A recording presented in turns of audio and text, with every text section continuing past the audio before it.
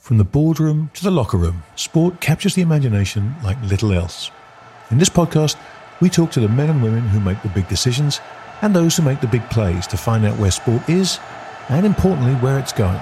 But we do so through the only eyes that matter, those of the fan.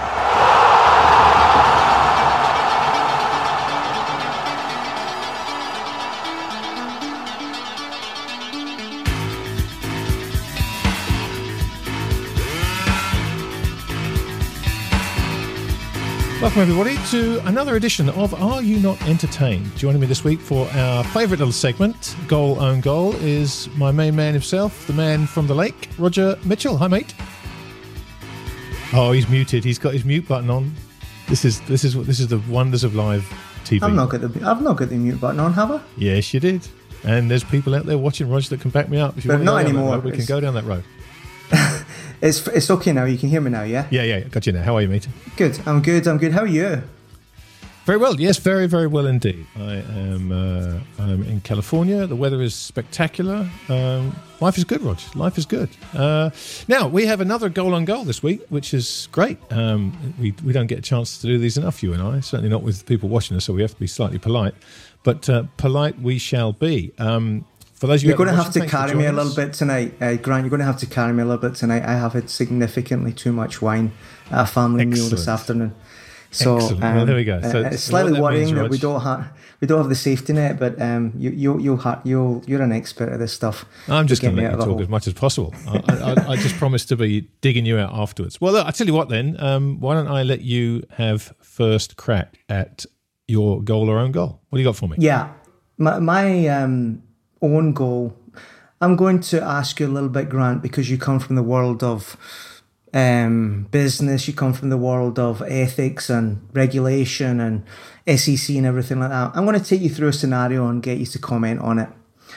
So, Mr. W is a senior executive at a major luxury car company, a listed luxury car company. Mr. S is a major shareholder at another luxury car company. They are competitors at the high end of the market. Both of them have got sporting arms. Mr. W is the chief executive of his company's sporting arm, and he competes with Mr. S's team that plays in the same field. The field I'm talking about, obviously, is Formula One. So this is the scenario I'd like you to comment on. Toto Wolff, at a certain point in time, buys certain shares in Aston Martin, quoted company, from Mr. Stroll at what now will be seen at a relatively low price. There's a share graph that shows more or less when he came in at. Since then, the shares have gone up quite significantly on a couple of pieces of news. First piece of news is that another senior executive from Mercedes agrees to join Aston Martin as their chief executive, causing the share price to go up and causing Mr. Wolff's shareholding to increase significantly in value. Now, some of us in the world of finance may be already reaching for the word front running, or we may not. It depends how you look at the world these days. Not suffice with that, Mercedes then decides to itself buy more of Aston Martin. That causes the share price to go up even more. So Mr. Wolff is sitting on a paper profit in the tens of millions. I don't know how much it is. So he's doubled his money. And I think he invested, I don't know what it was, maybe 20 million. So he's probably sitting about a 20 million profit. The reason for the uptick in the share price is because, as I say, another major senior executive from Mercedes went to join Aston Martin, and then Mercedes itself took a significant stake in Aston Martin. That caused Toto Wolff to be under investigation. I don't know by whom. I don't know exactly who was trying to opine on this legally, but he was exonerated. So there is no crime here.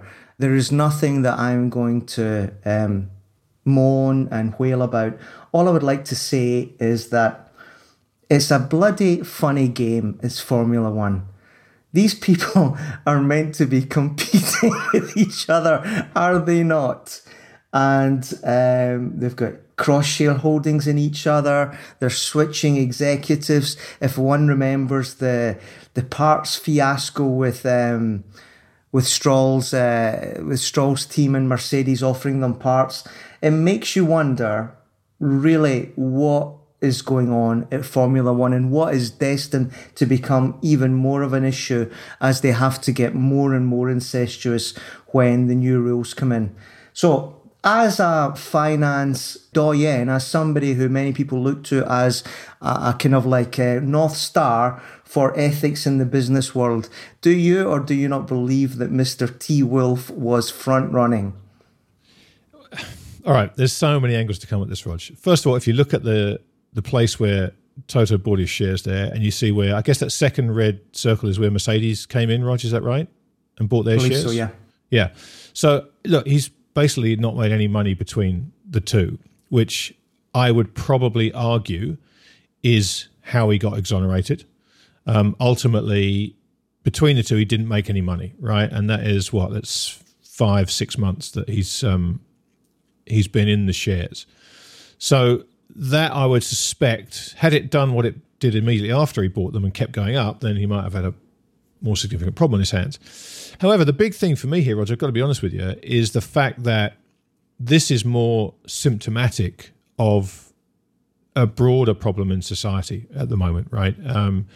When you look at the things that people get away with now, there was a time 25, 30 years ago when regulators had teeth and they would come after you. You know, when I was in the game and trading these things in New York and London and Hong Kong and Tokyo and Sydney and all sorts of places, there was a fear about the regulators. There was not a fear of, oh, I don't want to do anything wrong. It was, I hope I've done nothing wrong inadvertently, because, you know, I got tangled up tangentially in a couple of investigations that turned out to be, you know, nothing was wrong, which was clear from the get-go, but that didn't matter. These things can take years to go through in multiple rounds with, you know, lawyers taking statements and God knows what. And in the end, you were never told that the case was closed. It would just go away. So there was a point in time where people feared the regulators and feared doing anything that even looked untoward, because if it looked untoward, there was a chance it would get flagged. Now, I could be charitable and say that there is so much more going on that arguably the regulators are understaffed and can't see a lot of these things. But I just don't think that's the case. I think when you look at some of the things that are prosecuted, and if you follow things like the SEC on Twitter, you'll see them crowing about, you know, getting a $39,000 fine off some guy who made $400,000 from a boiler room operation. Meanwhile, Elon Musk commits securities fraud, blatant securities fraud, to the tunes of billions of dollars in full view, is actually prosecuted for it, comes to a settlement which the only advantage to him is that, you know, he doesn't have to, he loses the right to be chairman of Tesla, big whoop. He's still a director. He keeps the money he made, but the kind of the punishment is that he can never in future deny having committed securities fraud. They didn't convict him of securities fraud, but he can never now deny having committed it. What does he care? He's just made himself a few $1 billion more. And it's this kind of hands-off approach to big, high-profile targets doing all kinds of things behind the scenes, whether it's buybacks from enriching their own pockets or getting their options into the money. It doesn't matter. It's happening more and more at very, very high levels. And the regulators are refusing, it seems, to prosecute them. But it's not just financial regulation. You know, coming back to Tesla, we've seen more incidents than I care to count of Tesla autopilot failures where people are getting killed.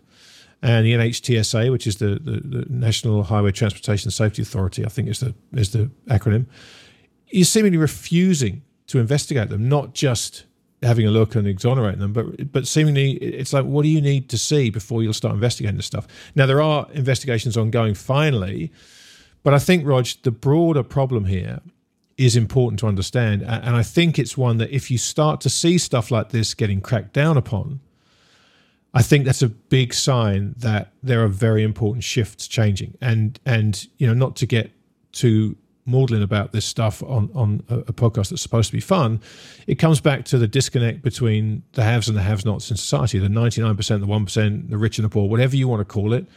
Monetary and fiscal policy in the last 20 years has exacerbated that gap to a staggering degree, and it's starting to be felt. And so there has to be a redressing of that balance, and the thin end of that wedge is going to be easy wins like taking rich guys like Toto Wolff and punishing them, whether it's perceived or otherwise, actually bringing the hammer down on these guys will be the first sign that the pendulum is going back the other way, and there will be some punishment, and there will be some attempts to prove to the 99% that the 1% are not above the law, which they certainly seem to have been for the last God knows how long.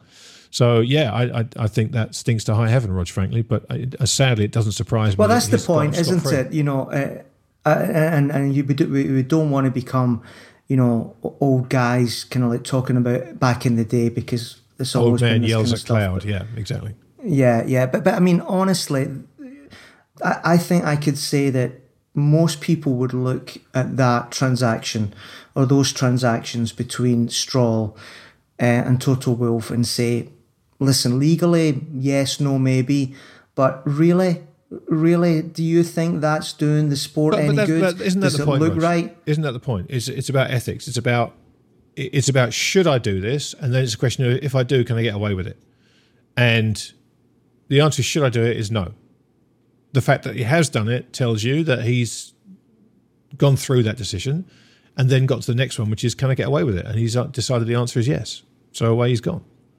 I don't think you need any extraordinarily high level of ethics to understand that that's not necessarily the right thing to do. Doesn't look good. Look, there may be more behind it, but yeah, why would you want even that hanging over you looking like it does? Because it's a really bad look. I've always struggled with this thing. I may be wrong, but I think we saw in Drive to Survive that he represents drivers as their manager, drivers who are at opposition teams to Mercedes. Now, I mean, I don't want to use the word. I don't want to use the words Chinese wall, but bloody hell, this isn't right. It doesn't look right. It doesn't pass my test of the man on the top of the Clapham omnibus. It just doesn't. And yet. I just find it very sad. Yesterday, staying on the Formula One theme, for all the reasons in the world, and, we can debate it a little bit, but, who are they trying to kid? They put on those 2 laps behind a safety car with no chance of overtaking to fulfill some kind of legal contract that meant they didn't have to pay back fans, or meant that they could say that they fulfilled a broadcasting contract. Now, that may sound fine, and you say, oh, we got through that, we did that well, we should pat ourselves in the back, that was a sticky wicket, didn't we do well? To the normal bloke or girl, that doesn't look good. We sat through that, and it was just a bad day. And I'm not saying there was a better solution. Maybe there was. Maybe they had to honour, as they said here in Italy, had to honour the results of the qualifying and, the wonderful George Russell and things like that. Yeah, maybe. But just be honest with us. Don't piss us around for 3 hours knowing full well that the rain's not going to get any better. That, all you're going to do is this pantomime behind the safety car and call it a race and give people points. I don't know, maybe it's just getting old, Grant, but I just have less and less tolerance for this kind of like, didn't I manage to get through it? Didn't I manage to kind of like duck and dive and get past the obstacles? People seem to think that's fine these days. I think most people realise that that's not the way to conduct yourself. No, I think one of the questionable, but I will label it an advantage of getting old, Roger, is that you become more cynical because you see this thing over and over again throughout your life, throughout your career. And it gives you the ability to see things for what they are. I mean, there will be a lot of people that won't have thought about it like that, like you have. They won't realise the commercial benefits of doing what they did and will have been suckered into that whole thing, saying, oh, what a shame they couldn't get the Grand Prix off, Let's go over to social media and talk about it and vent and talk and blah, blah, blah, blah, blah. But it really is the cynicism that comes with age that makes you understand the commercial side of these things and the things that people are trying to fulfill, to your point, which I'm sure is exactly what happened. But I'm pretty sure the vast majority of the younger audience in Formula One are not thinking of it through that lens. And so, if you are the Formula One body, do you worry about the aging demographic who are going to look at it and go, oh, here we go again, we understand what this is about? Or do you think, well, you know what, we can get away with this with the core of our audience and the people we are, as we've said many, many times in these conversations, I just think cultivate. They have to be careful. Grant, I think they have to be careful, because what I've noticed about this young generation, put whatever label you want on them, Gen Z, whatever, they've got an amazing bullshit radar. They have got an amazing one. And again, maybe switching a wee bit, but, I wasn't going to bring this up, but, Jake Paul fight. What is it with you and Jake Paul? Today. Get a room, Rog. Get a room. Seriously. No, I'm just saying, everybody's saying it was fixed because, the guy whacked him, he was on the ropes, and then it looked as if, the Mayweather thing, he kept him on. I'm in favour of all these new formats and everything like that, but they've got to be careful because, this younger generation won't buy that for much longer. Yeah, but Roger, anyway. hang on. How can you be careful about something that is inherently fake at its core? How can you be careful about exposing it to being fake? No, I'm serious. That's a serious question. No, it's a serious question. And as you've had a nice family dinner and a few glasses of wine, let's hear you answer. I let that one go. On a better day, I wouldn't have given you that space there. That's just like putting up in the volleyball for the smash there. I was lax there. Yeah, you were. No, but continue. I agree with you about the fine tuning of the younger generation's bullshit monitor. I totally agree with that. But don't forget the people making the decisions are older and probably figure we can get away with this. We can pull the wool over these kids' eyes. What do they know? They're just an audience, right? I think they are suspicious. I think they do, but the misstep is going to be made by the people running the sport thinking they can get away with this stuff like Formula One did on Sunday, Roger. That's the error I suspect what will happen. We've got Matt Rogan here. Yeah.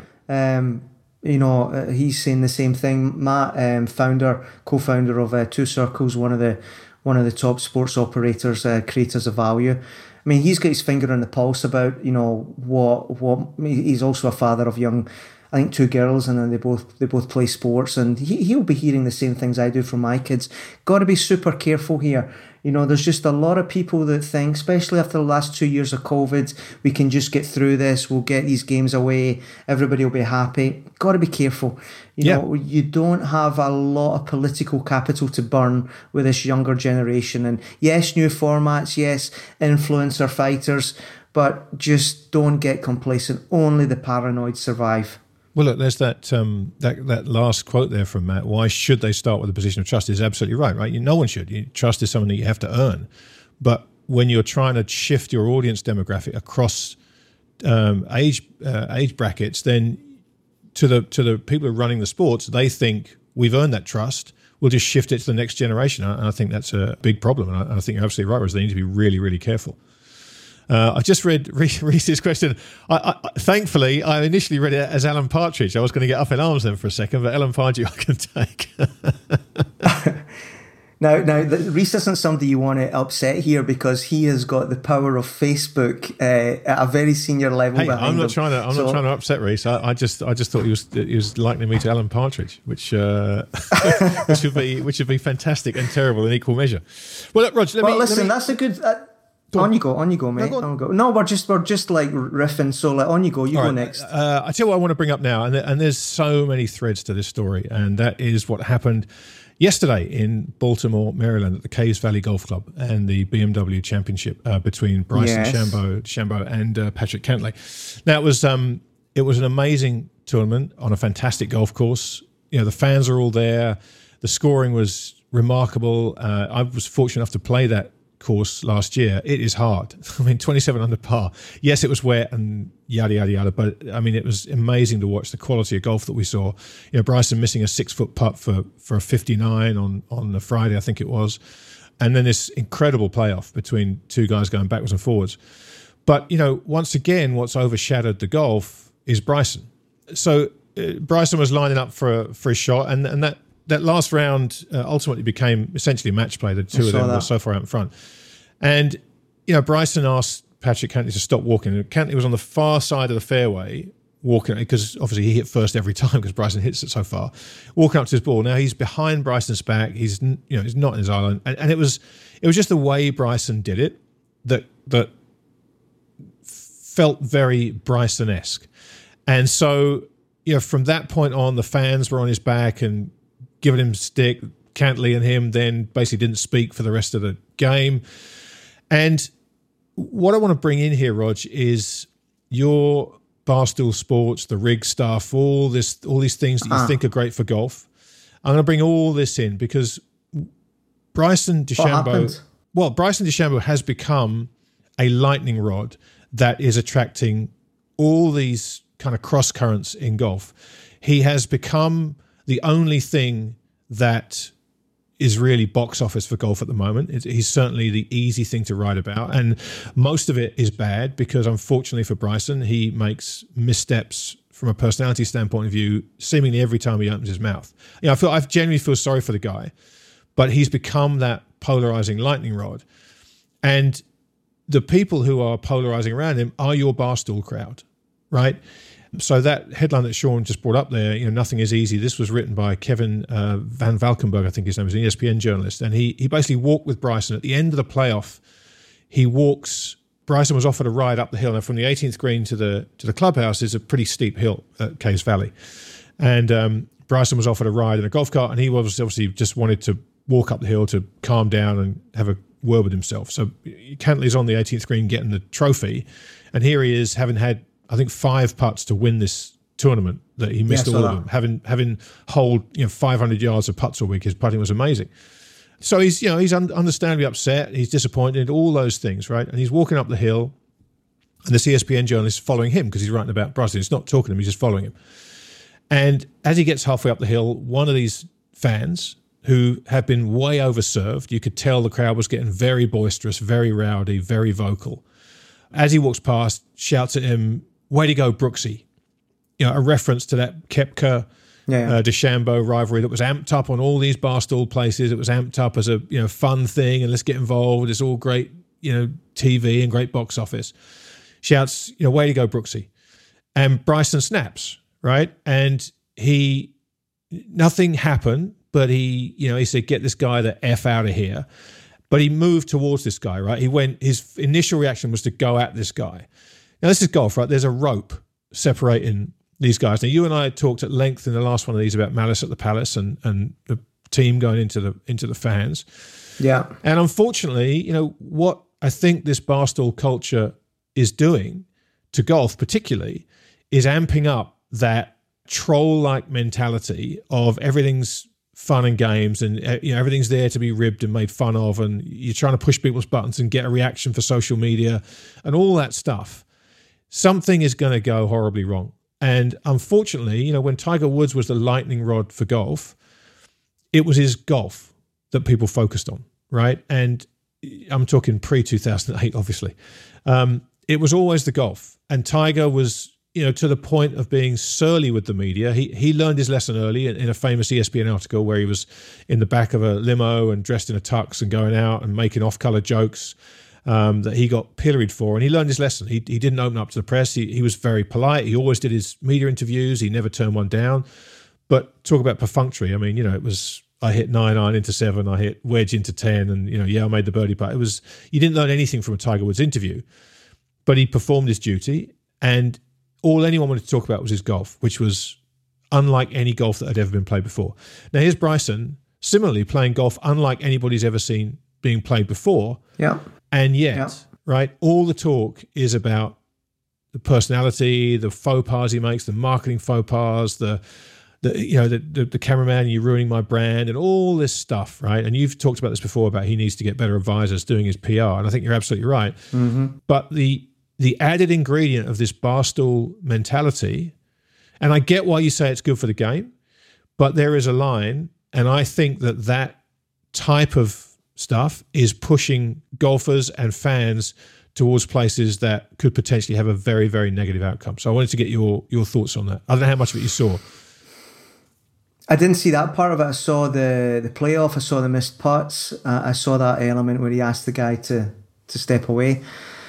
First of all, this isn't a value judgment thing. I think absolutely not. I agree. Know me by now. Like I deal with the world the way it is. That famous phrase, the wisdom to know what you can change and what you can't. If you accept that sport is entertainment, and I know many don't, and I don't think you do, but I unfortunately do, entertainment is about black hats and white hats, about the Gary Cooper and the villain. Sometimes they happen naturally, and if they don't, good entertainment will create it. Ovett and Co, McEnroe and Borg, Ali and Fraser, all of that. I think it's unfair that you say all this Barstool as if they invented this stuff. The narrative of the hero and the villain and rooting for one and being against the other has always been around, Grant. No, I'm not saying that at all about Barstool, Rog. Just to be clear, I'm not saying that it's anything to do with hero villain. It's about blokish, making fun, poking the bear, trying to get a reaction for social media. It's all about that kind of, okay, what can we do to amp this up? What can we do to get someone to do something that's share worthy on social media? I don't think they do that. Again, it comes back a little bit. I'm not blaming Barstool Sports. I'm talking about the culture that is in. Look, once you have that idea about, here's what we'll do with Barstool Sports. Great idea. I don't disagree that it's been good for golf, as I said at the beginning of this. But once you push that out, and this comes back to your oft-repeated thoughts about football fans, once you push this out into the crowds, you lose control of how it's used and the clues that people take from it and what they do with it. And that, it feels to me, is where we are. Bryson was getting barracked the whole way around the golf course, right? Which is unfortunate for him, because obviously he's in contention to win a very big check. Why don't we ask Colin Montgomerie about what he got when he was in America at the Ryder Cups? Grant, this isn't a new phenomenon. All of these things, sometimes we blame the new tools of social media for basically just tapping into something that's always been there. That's my view. Yeah, Roger, again, we're not disagreeing here. It's always been there, but we didn't have social media. It didn't become a scalp to get Monty to get riled up so you could share it on your TikTok and get everyone to like you and follow it and share it around. And it wasn't any of that. And you, if you followed golf journalists, you would hear about what happened to Montgomerie. If you didn't, you wouldn't, right? Period. It wasn't news. It was news in the golf world. Right, and that's the difference. I think that's the quantum leap we've taken that makes it that much more dangerous. Grant, this is a very, very wide conversation. This one that goes into areas, along the lines of, is it the role of the media to serve the public what they actually want, or is it the role of the media to rise them above where they actually sit in life? I had that conversation all the way back to Wapping and Rupert Murdoch and everything like that. I don't have an answer to that. I saw it with Berlusconi, who took the Rupert Murdoch route and just served people what they wanted, which in Italy in the 80s was football and women with very little clothes on. That's what he did, right? Barstool's just a new version of giving people what they want. Now, you can say that's awful and it's terrible that people can now kind of push his buttons and get a reaction and film it and put it on his... So be it, mate. As one of the things, the wisdom to know the things that you can't influence.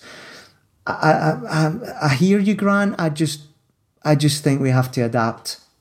We have to adapt to these things. Maybe it's golf and it's your sport and it's the thing you love and you don't like it and listen, if there isn't a little bit. I enjoy a lot of that Barstool stuff. Right? Some of it's fantastic fun. And again, I'm not blaming Barstool for this. I'm blaming culture, society, social media, whatever you want. My fear is that this is going to end up with Bryson, either a Malice in the Palace type scenario at a golf course somewhere where someone snaps and goes into the crowd and has a big punch up. That's where I feel this is heading. And, do we want to see golf with barricades put up along the fairways to stop this happening? I mean, no, we don't. And it's the direction that I'm worried about, the direction of travel, rather than a particular incident. This was a close call, nothing more. But it's the direction of travel that worries me, Roger. I hear you, Grant. Listen, I don't know the answer. I think Bryson is a very particular individual because he isn't doing himself any favours. I wouldn't be as worried as you are, but all I would say, and I've heard this ever since I've been involved in sport, the media's job, and the good media do this very, very well, is that they, in the build-up to major sporting events, principally around rivalries, will kind of like stoke it up. That's their job. You know, whether you call it, you know, the trailers for the pay-per-view fights or, you know, just getting... That's their job, is to get people to tune in. That's the name of the game. This is the business of sport entertainment. Yeah. You get rivalries, you get people having an opinion. The last thing you want is ambivalence towards golfers. And, you know, that's, I think, golf's main problem, certainly since Tiger has probably, you know, lost his sheen, is that most people are pretty ambivalent. You know, DJ, Dustin Thomas, whatever his name is, who cares? Great players, you know, who cares? You know, now you've got someone you care about. I want to see Brooks and Bryson in the last day of a major, and I want Bryson to say, get out of my line. You know, stop shaking those coins in your pocket. That's what I want to see. All right, well, that's... Call me a Philistine, right? No, I know, I'm going to call you a Scotsman. It's not a Scotsman. It's not a Scotsman. It's like, it's the entertainment business, and that's all I can offer you. But look, this is it. Making people tune in. Roger, great comment here. Like, the guy was drunk trying to impress his buddies, which is exactly right. That's exactly what it was. He was drunk, trying to impress his buddies. And how can I impress my buddies? I'll get Bryson to throw a fit, and who knows, maybe throw a punch. And that's the worry. When you got a bunch of drunk yahoos, and it's interesting watching the Golf Channel this morning. The word yahoos was used, I don't know how many times. But anyway, Rog, let's move on. What else you got for me? Well, what I don't know whether you saw this. Did you see the interview, Gary Neville and Roy Keane? No, I didn't. Did you see that? I didn't. Right, so this is an hour long. with these two in it. Well, you know, it was done very well. It was two friends. It was an hour long. They were walking in the park. Roy was with his dog, and you know, and you know, Roy was very, very honest. And there was a couple of things, and I'd recommend it to anybody to listen to it for various aspects. There's a couple. One I want to bring out in particular because, you know, I do work in the business of sport and, you know, involved in companies that try and sell things to football clubs and things like this.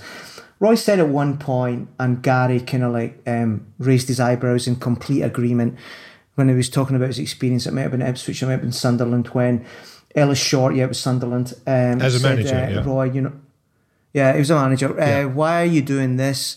And Roy said in that kind of like Roy Keane way, you know, he actually got me in front of the tactics board and he was making points. And Gary was saying, oh my God, you know. Here's the point I want to make. And this is important for me because I believe the football industry has got this kind of like us and them mentality. The suits and the boot room.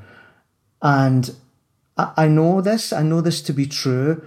The boot room believes that the suits have got no right whatsoever to opine on how they operate in any of their aspects. I'm not just talking about tactics. I'm talking about recruitment. I'm talking about who plays and who doesn't play. I'm talking about the tech they use or don't use.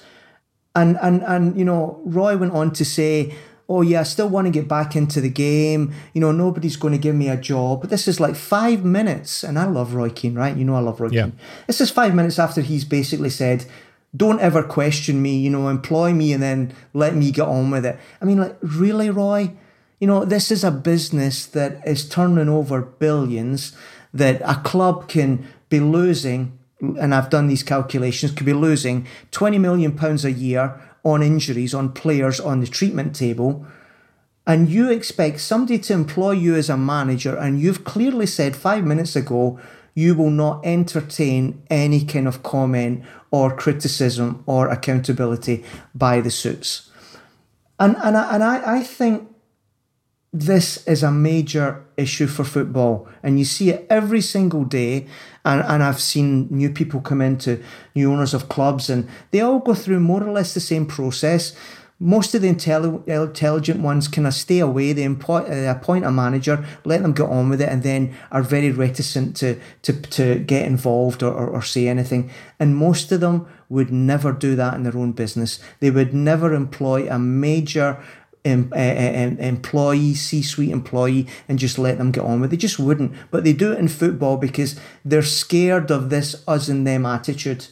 And I'm sitting here, right? I'm sitting here on a Monday night, and I've read today the biblical wasteland of injuries of loads of clubs in Europe, all over the place, people getting injured. And I know what's happening. It's that the old school believe that this is just the way it is. It's a cost of business. And that famous phrase, oh, it's just bad luck. Mm-hmm. The more that these guys do not embrace what new ideas and new tech can do for them, the more they'll be walking in the forest with their dog, wondering why they never get offered a manager's job. Yeah, I mean, look, I haven't seen it. I will definitely watch it because I enjoy watching those two. But look, I can't disagree with any of that, Rog. I think, again, it's big name syndrome, right? I mean, the bigger the name you are, the more you feel like you've earned the right to not have to listen to anybody, which is a great shame. It's a great shame, but it happens not just in sport, it happens in most businesses. It just so happens that in sport, you can be successful and famous, and that just kind of amplifies that feeling. So Mark Gordon-Smith, look, he's a civil engineer. He wouldn't let someone with no experience in his field how to design a bridge. Exactly right. Exactly right. Maybe a Stamford Bridge. I don't know. But look, it's interesting, right? I mean, you've seen this up close. You've met the C-suite guys. There's irrationality all over the place, Grant, and it is accepted without shame as the way we've already done this. You don't know any better.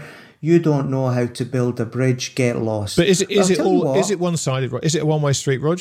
Or are there plenty of people who commit a load of money to a football club and think, well, I know how to run it, and so I want to go and tell the coach how to do this stuff? In my experience, very few of that. Okay. In my experience, very, very few. What I'm saying is that they err on a side of standoffishness that they wouldn't do in their normal business.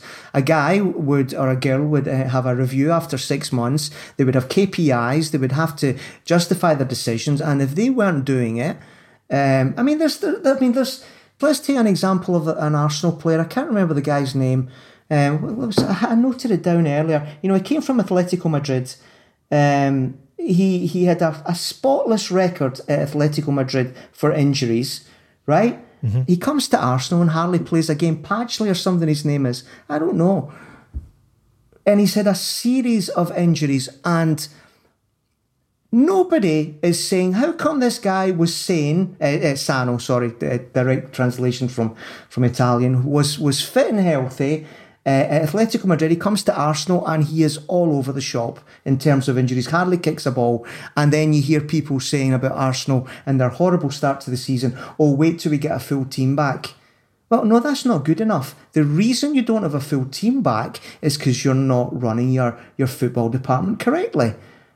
And my point is that under any other business, you would not let them get away with it. But we heard in that Roy Keane interview, the attitude. As soon as somebody goes down into that dressing room and asks a question, the eyes start rolling. They look at their colleague, the other side of the dressing room, and guffaw under their breath. And I'm telling you, there's nothing that does my head in more than that. Well, Ross, look, maybe that's precisely why Roy Keane doesn't have a manager job. Yeah, there's maybe loads that's why of them Keane, out there like that. Maybe that's why Keane doesn't have a job. Maybe that's exactly it. Maybe that is changing, Roger, and the boardroom is starting to push back. There's a quote here from Angus. I don't know Jesse Marsh. I know Angus well. He's based in Canada. Yeah. A top guy working in Canadian football. So now, who's Jesse Marsh? Do you know this guy, Roger? I presume he's coaching. No, I do not. I do not know Jesse Marsh. Coaching in the MSL, maybe, or MLS. Sorry.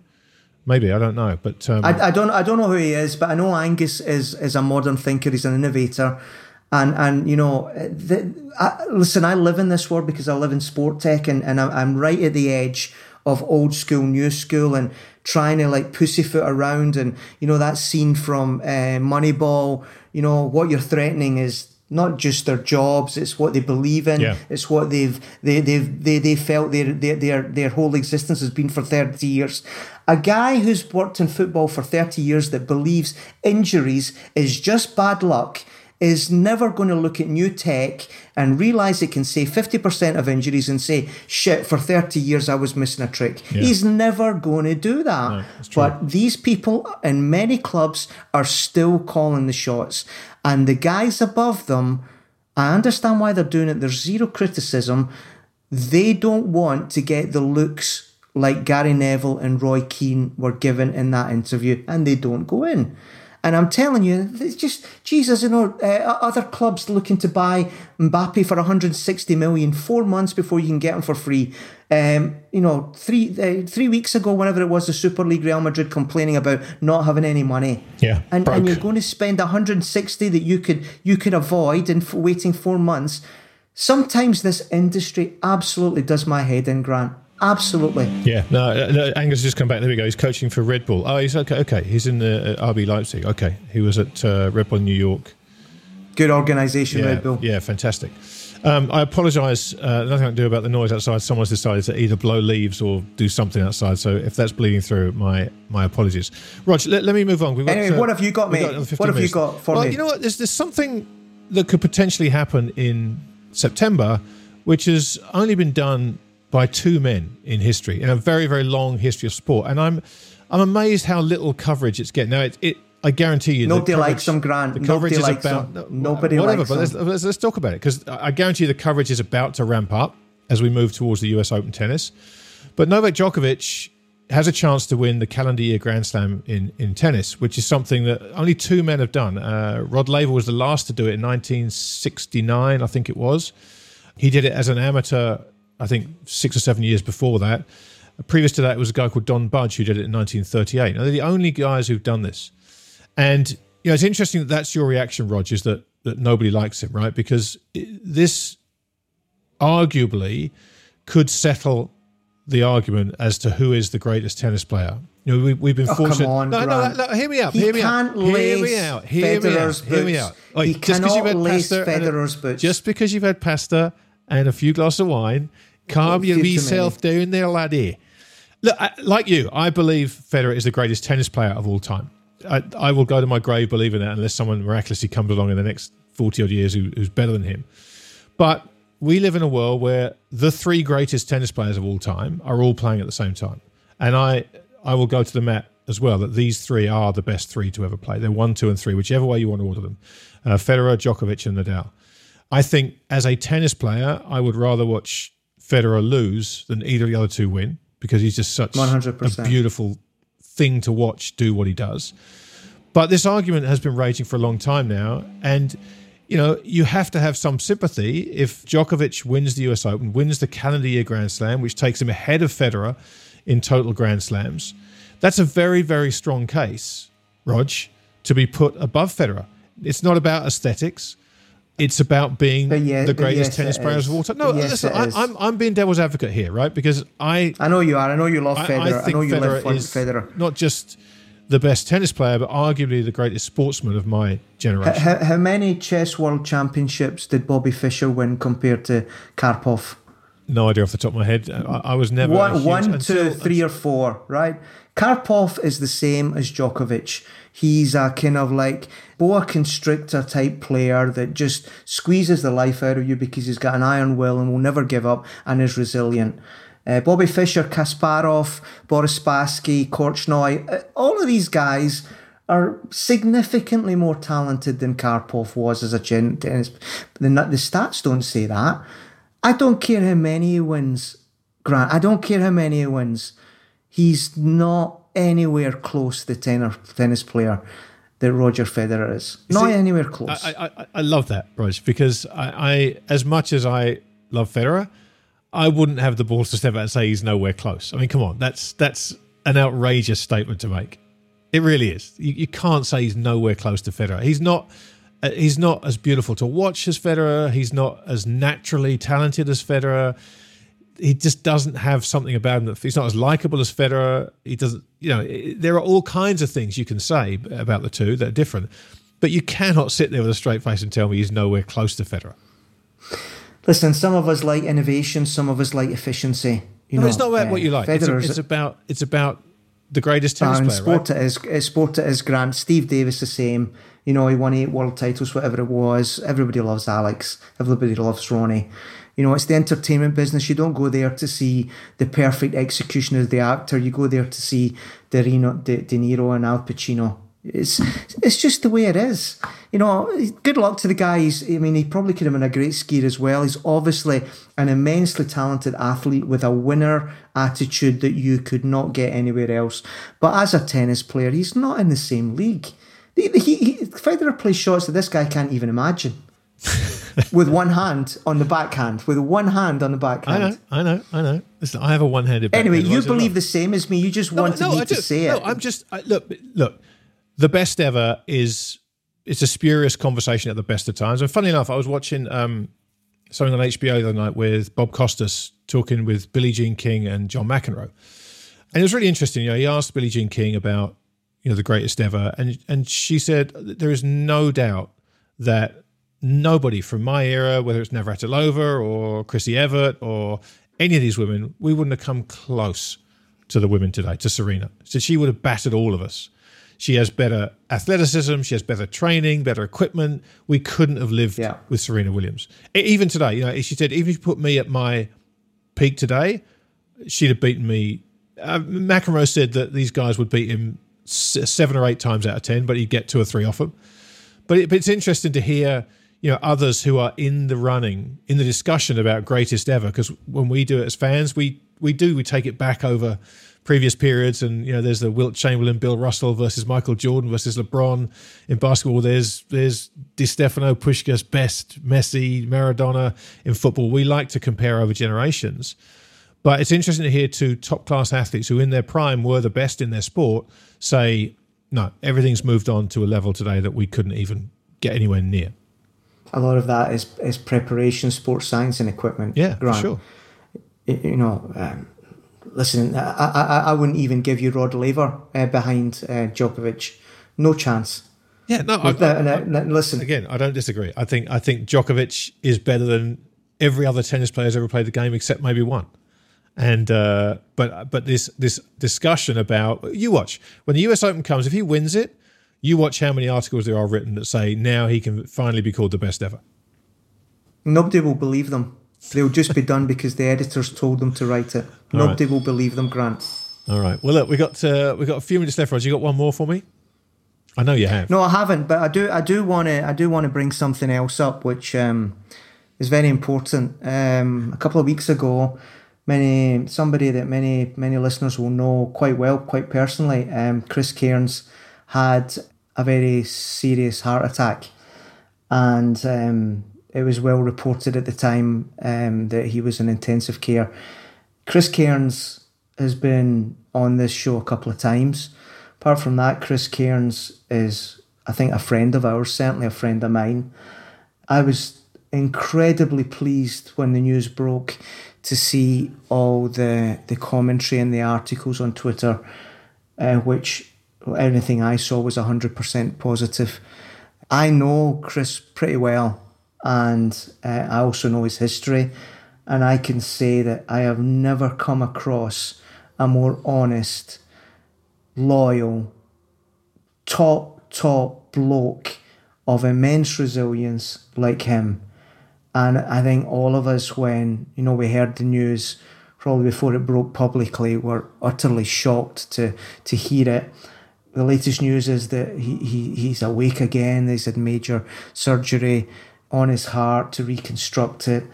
He now has to go through a complete rehabilitation to see if he can walk again. That's not a given. Chris Cairns is one of the very, very good guys. And if anybody can get through it, and the people will be listening who know him will agree with this, it will be him, because he has got the strength of an ox.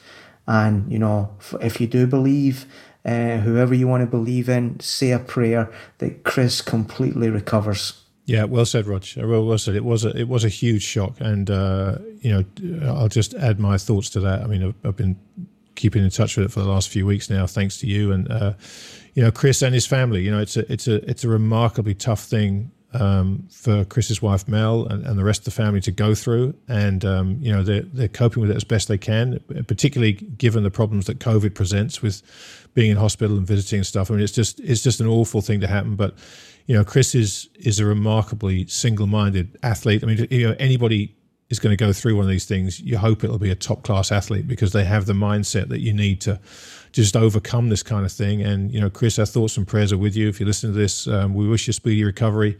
And to the rest of the family, God bless you all. And we'll all say a prayer for you and keep you in our thoughts. And we'll keep hoping the news is great. All right, well, listen, on that note, it's time to wrap this up for another session, Rog. Yeah. As always, it's great fun having these discussions. Thank you, everybody out there, for joining us and for the questions and the comments. You helped us through it with some of the things we didn't know. Do follow us on Twitter if you're not doing so already. You'll find us at EntertainedR. You can find me on Twitter at TTMYGH.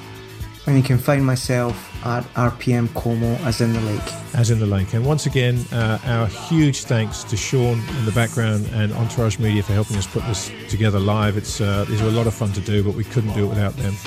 So Sean and Entourage, our thanks once again. We'll see you next time. Thank you. Thanks very much for listening and watching. Thank you very much, everyone. Thank you, Grant. Thank you, Sean.